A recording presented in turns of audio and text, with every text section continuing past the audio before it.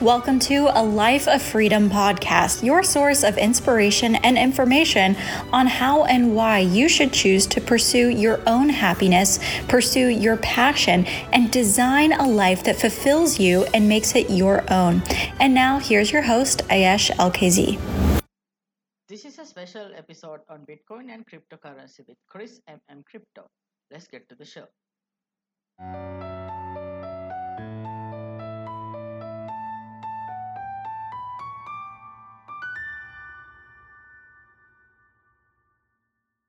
First of all, welcome to the show. It's great to have you here. So let us know who you are and what you do and how did you start it? For everyone who doesn't know, I have a YouTube channel. I actually studied economics back in the days. And then I found out about Bitcoin. Probably some of the people watching, listening, heard about Bitcoin before. So I found out about Bitcoin. I found out why it's valuable. So I started investing and it was going very well. So I thought, well, I want to share it with everyone, just like you are sharing your knowledge or content about travel. I want to do the same about Bitcoin, about investing, financial freedom, the monetary system, central banks. And that's why I started. I kept on pushing and I'm still doing it. What was the year you started with Bitcoin? I didn't start so early. Like I know many people, they started like in 2011, 2010. They bought Bitcoin at $1. So I was rather late. I bought in the beginning of 2017. Okay. Right. So I thought, well, that's late. But even if someone comes to me now, I would say it's still not too late, right? It's not too late to buy Bitcoin as long as you just hold for 5 years. Well, this is now 4 years ago. And if I bought at closely below $1,000, well, we are at 50x right now, right? Yeah. So I think something similar to that is still possible within the next 5 years or so. So it's not too late. I started in 2017. I thought it's too late. That was another reason why I started with the channel, because not only that I wanted to share my knowledge, I also wanted to build a business around it and get a passive income stream, or passive and active income stream where I'm getting paid in Bitcoin, on top of my passion talking to people about Bitcoin. So that's when I started, and it's also a reason for the channel. Yeah, that's good. How would you explain Bitcoin to someone who's new to crypto, who doesn't understand the concept? I would start explaining the monetary system, how currency is created by central banks. It's not easy to understand for someone who's completely on the outside, but basically, to put it in very easy words, the whole world is based on a fiat currency system. So we have 84 central banks. These central banks printing currency. Now it's not printing anymore. It's just a digital number. And what they are doing is they are creating this currency, whether it's US dollars, euros, or whatever, and they are pumping it into the economy through secondary markets. So what happens in the end of the day, everyone who gets a paycheck, let's say it's like $2,000, and they are saving $1,000 for bad times in the future. These savings, they devalue in value over time. So $1,000, probably many people know, $1,000 you have today on your bank account will not buy you the same things in 10 years. In 10 years, you will maybe only be able to buy 80% less, right? So if you are able to buy maybe 100 kilograms of food for that, it will be only 20 kilograms of food in 10 years. And this is a dilution of the purchasing power. And it's actually a system of the central banks to redistribute wealth from the lower and middle class towards the upper class, to the rich class. And of course, it's very unfair when there are just a few beneficiaries and the most people are actually losing. So Bitcoin is a very nice scapegoat for that, because you cannot just print Bitcoin. You cannot print Bitcoin. You cannot just put a digital number and say, this is Bitcoin, because Bitcoin is decentralized. And there's no central institution like a central bank which can say, okay, now we are going to inflate Bitcoin. Now we are going to higher the inflation rate and devalue the purchasing power of the Bitcoin holders, because Bitcoin is absolutely scarce. There are only 21 million in maximum supply eventually. And that's why it's beautiful. If you put money today into Bitcoin, you know you will always have a specific percentage of the maximum supply. And this is what drives the price forward. And this is why Bitcoin increases in value over time, because in the end of the day, it's just measured in US dollars. So when US dollar is going down through all the printing, things measured in US dollar are going up. And that's not only for food. I talked about that, not only for gold, for silver, but especially for something like Bitcoin, which cannot just be created out of thin air. Yeah. Okay. So in Bitcoin, some government banned the Bitcoin like Nigeria, and some entities are adopting Bitcoin like in Miami. So how would you say the future would be? So how would you say that governments would react to Bitcoin in the future?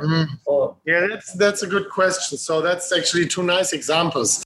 You have on the one hand, you have a country like Nigeria banning Bitcoin.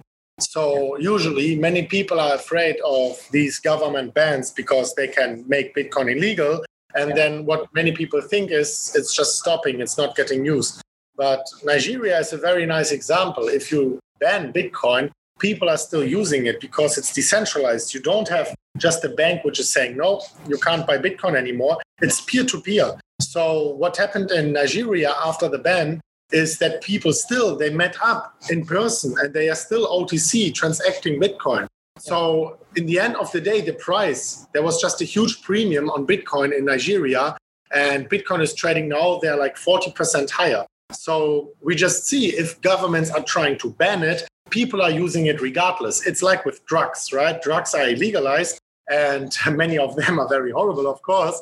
But in the end of the day, people are still using it. So what the healthy and good approach is, not only for Bitcoin holders, but even for governments, is to regulate it in a healthy way. So Miami is adopting it. People can pay their taxes in Bitcoin. People can get a percentage of their salary in Bitcoin. Miami itself, they want to invest in that. So if you as a government regulate it in a healthy way, like Miami is now on the verge of doing so, they can even have full transparency of all Bitcoin holders. Like from the Bitcoin blockchain, you can see when something is sent from A to B, from B to C. You can always track these transactions. Governments love that, actually. So the smartest thing would be actually to healthily regulate it, especially if the price is going through the roof. Every government could use some Bitcoin in their treasury. So that was a good question. And I think for most governments, the way to go is rather to go the Miami approach than the Nigeria approach, because we saw what happened. Yeah. So how would you say the market behavior today and compared to 2017? How was it different? It's getting very similar, to be honest. Like we are getting into this euphoria stage, but I would say it's similar, but the price is also more than double. In the end of the day, this is how bull markets end. So I'm not saying that this is the end of the bull market. I personally expect much higher prices, but I would say it's the beginning of the end. So maybe we see another 8x or so, right? But it's not going to go on like this for 2 years. I'm very sure about that. Now it feels a little bit like maybe April 2017, May 2017, right? When we already had many, many months of upwards price actions. The altcoins started exploding. They started exploding in April 2017. It really feels very similar to that. And well, April, May was the beginning of the end. We only had like 7-8 more months, and then it was over. We had another bear market. I think something similar might be happening this time. Maybe it's only going to be 4 months. Maybe it's going to be 10 more months. But for sure, it's not, in my opinion, it's not going to be more than a year or so. It's just how market cycles work, right? They can't make everyone profitable forever.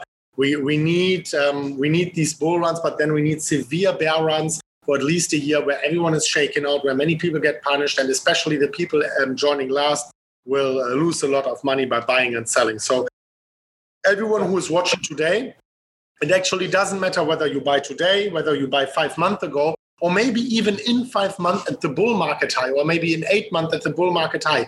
It wouldn't be a problem if your time horizon is 5 years. So let's say Bitcoin goes to $400,000 and you buy at $400,000. Well, it would feel horrible because the price goes down, right? And you are probably unprofitable for quite some time. But if you have a 5 years time horizon, it's pretty secure that you will be profitable as long as you are holding it, not just buying and selling on a daily basis. Yeah. So what would you say to someone who wouldn't invest in Bitcoin because of its like if it's not like FDI insured and it's like more volatile? What would you say to someone? Well, I don't give so much on the FDIC insurance because Yeah, because in the end of the day, all the money you have, all the US dollar you have on your bank account, well, maybe they're insured up to 100,000 or to $1 million. But in the end of the day, all US dollar you're holding on your bank account, it's based on debt. It's actually not your money. If you have $10 million on your bank account, try to go to the bank and withdraw it. They will not give it to you. You have to make a request. You have to wait. You have to tell them reasons why you have your own money, right? It's not your money. It's based on debt. What happens if you pull over $1,000, for example, or $100?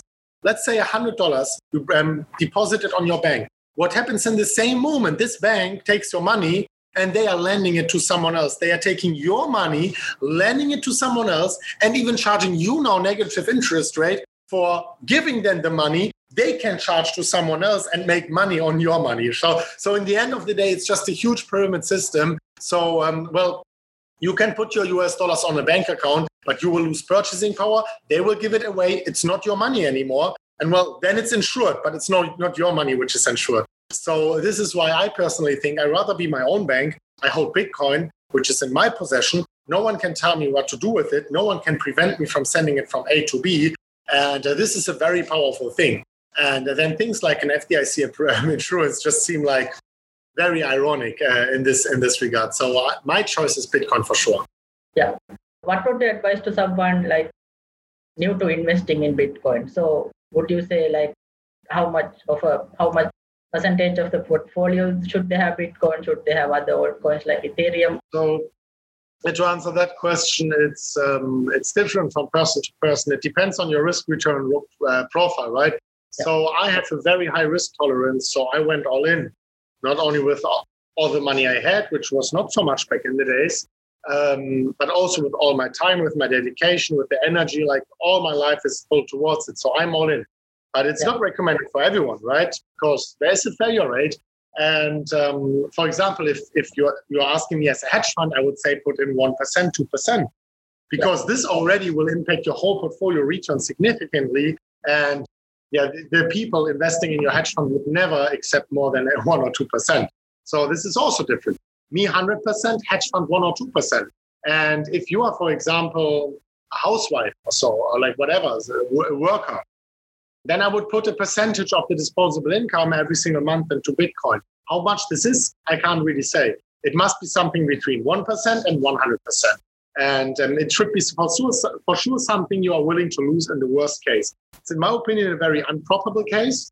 But let's say you can say, okay, 20% of my money, I'm able to afford to lose in the worst case, then 20% is the right number.